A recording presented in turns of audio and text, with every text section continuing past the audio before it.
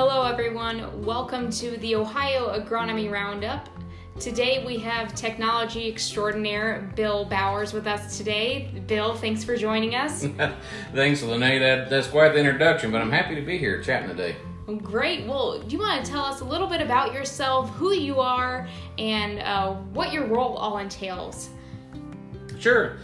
Was born and raised in Preble County, Ohio, in the west central part of the state. Still live there today. Work with the family farm. Full-time job is with Bayer Crop Sciences and specialize in agronomic support for some of the larger growers across the southern half of the state. Great. So because you had kind of an expansive role in agriculture, do you want to tell us a little bit about the role of technology and how it's changed since you started your career? I think you just asked me if I'm old. Oh, no. Just seasoned. So, yeah, I'm old enough to remember when we used fence posts to drive tractors instead of a GPS, right? So the explosion in technology, both biotechnology and the mechanical side of it, has just been tremendous. I was an intern for Monsanto the year that Roundup Ready soybeans were launched. And at that time, there was just the beginning stages of both the biotechnology side of it, as well as we were doing intensive scouting to build the algorithms that would eventually become some of the data platforms that are on the market today. And being in a commodity driven business with slim margins, and it's about volume, it's about bushels, cost savings. The technology piece has really enabled growers to have a transparency of their operation that previous generations have not, and enabled to more precisely manage each acre, more precisely manage their profit and loss. And the technology side has really enabled all that across agriculture. So it's been fun to kind of grow up with and to see it from the ground up. The technology put in the corn and soybean plants now is phenomenal. Their ability to protect themselves from pests, their resistance to certain herbicides. We've used technology to study the genome so much that we can pick pedigrees from Europe and South America and the Philippines and can predict the characteristics of those crosses and how they'll be able to perform in the certain microenvironments across the country, right? And then with the digital platforms, we can monitor the progress of those crops and those products with a level of transparency we never could. That we can really get down to an ROI per acre, per input, with more accuracy than ever before by utilizing the technology side that we've got with the data platforms. So on the flip side, we have we have a social media presence within this country and throughout almost the world now, that you can have information from whether it's the company that you're buying from or the growers that you work with, and no matter where, social media has really been portrayed as either a good perception in agriculture and a bad perception. What is your perception of social media in agriculture? Well, social media has just had such a transformative impact on the world and just about anything. It's essentially really made the world flat and small. And via the social media platforms, the ability to share communications and thoughts and opinions across the globe is just mind-blowing of what has been able to do. And that comes with a tremendous amount of responsibility to present yourself accurately and honestly. And because while it gives us a voice within agriculture, it also gives some opposing opinions a platform too. And I think the most important thing is that all parties are engaged and that all sides of the conversation are heard. And when one party's silent or one party becomes abusive, then things get lopsided. And as agriculture, to be honest, we've been slow to the table in the realm of social media. And really we're behind the narrative by the time we started to engage with the consumers and an ever-growing population that's further and further away from food production.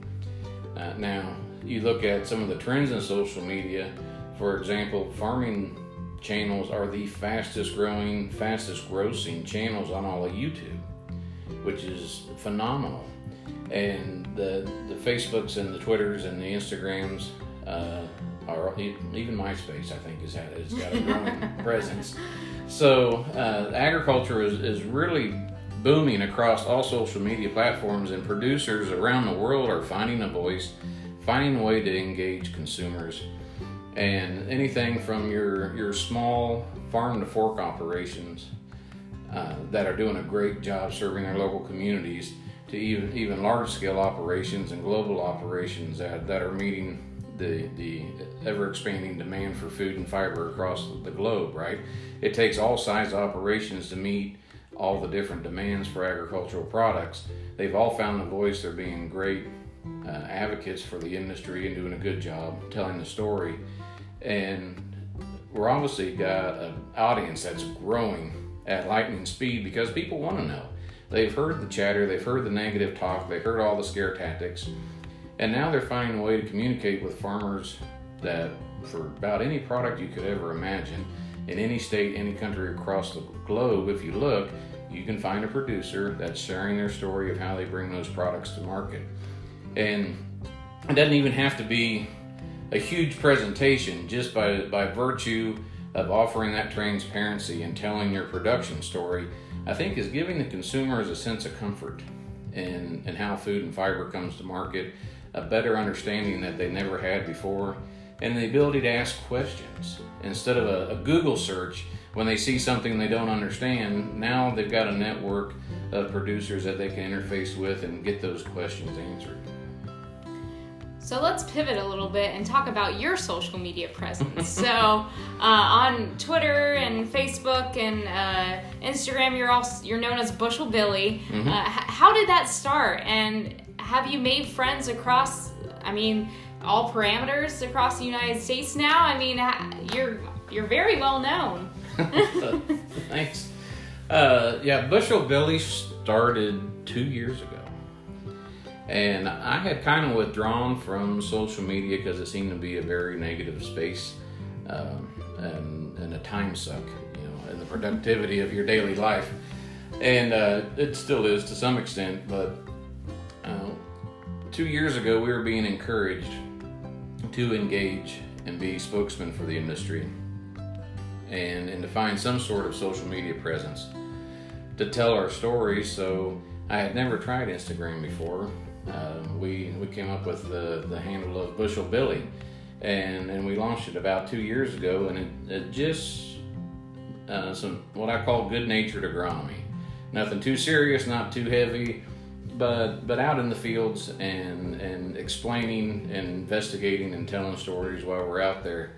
And Bushel Billy is now, I think, on Twitter, Facebook, YouTube. I closed my MySpace account. Aww. And I'm not going to get a TikTok account, no matter how many times I'm asked to. But kind of try to expand the reach of the Bushel Billy moniker, and it's turned out fantastic. And to be able to network and communicate with growers from across the world has taught me a lot.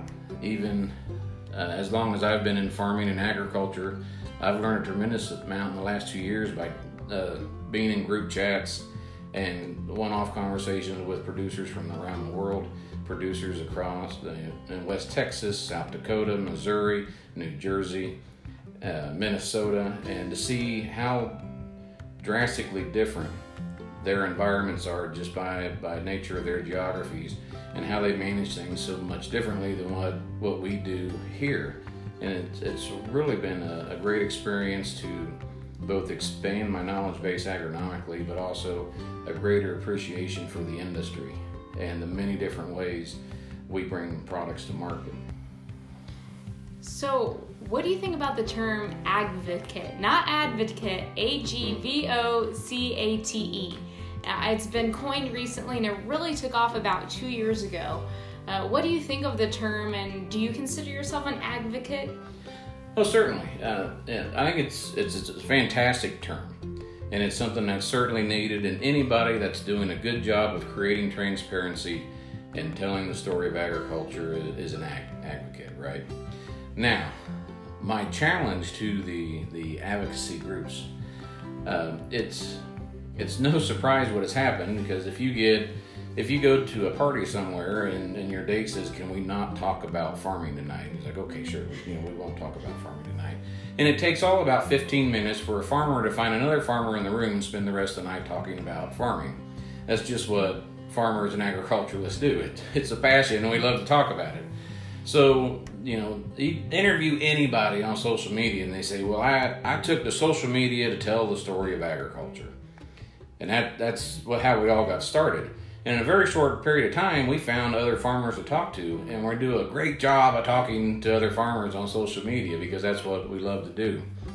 So I think the challenge, now that we've got a growing audience, that we've got a network that is global between producers on social media, the challenge for anybody that's interested in advocacy is to find that non-farm audience, to find folks that are separated from the farm, to find the consumer that is interested in where their food and fiber comes from, and find a way to get our story to a broader audience that may not have thought about where a pork chop comes from in their entire life, that has no idea the difference between a cotton shirt and a polyester shirt. They just thought it was a good looking shirt. So how do we grab their attention? People that go through their daily lives without any consideration on how things are made or produced. How do we grab their attention and spark their curiosity in the production of agricultural products before an alternative narrative catches their eye, before a scare tactic makes them doubt the decisions they make in their daily living, before an opposing opinion gets them curious? How do we, in a positive way, expand our message and expand our outreach and engage the consumer on a positive platform and a positive light before there's a negative experience that really puts a question in their mind what American agriculture looks like? Well, if listeners want to learn more about your social media content, where and how can they follow you? Like I said, we're on all the channels except for MySpace and TikTok. So just go forth and look for Bushel Billy, and you'll find us. You'll find us there. Well, great. Wonderful. Well, thank you again. I appreciate your time, and thanks for listening to the Ohio Agronomy Roundup today with Bill Bowers.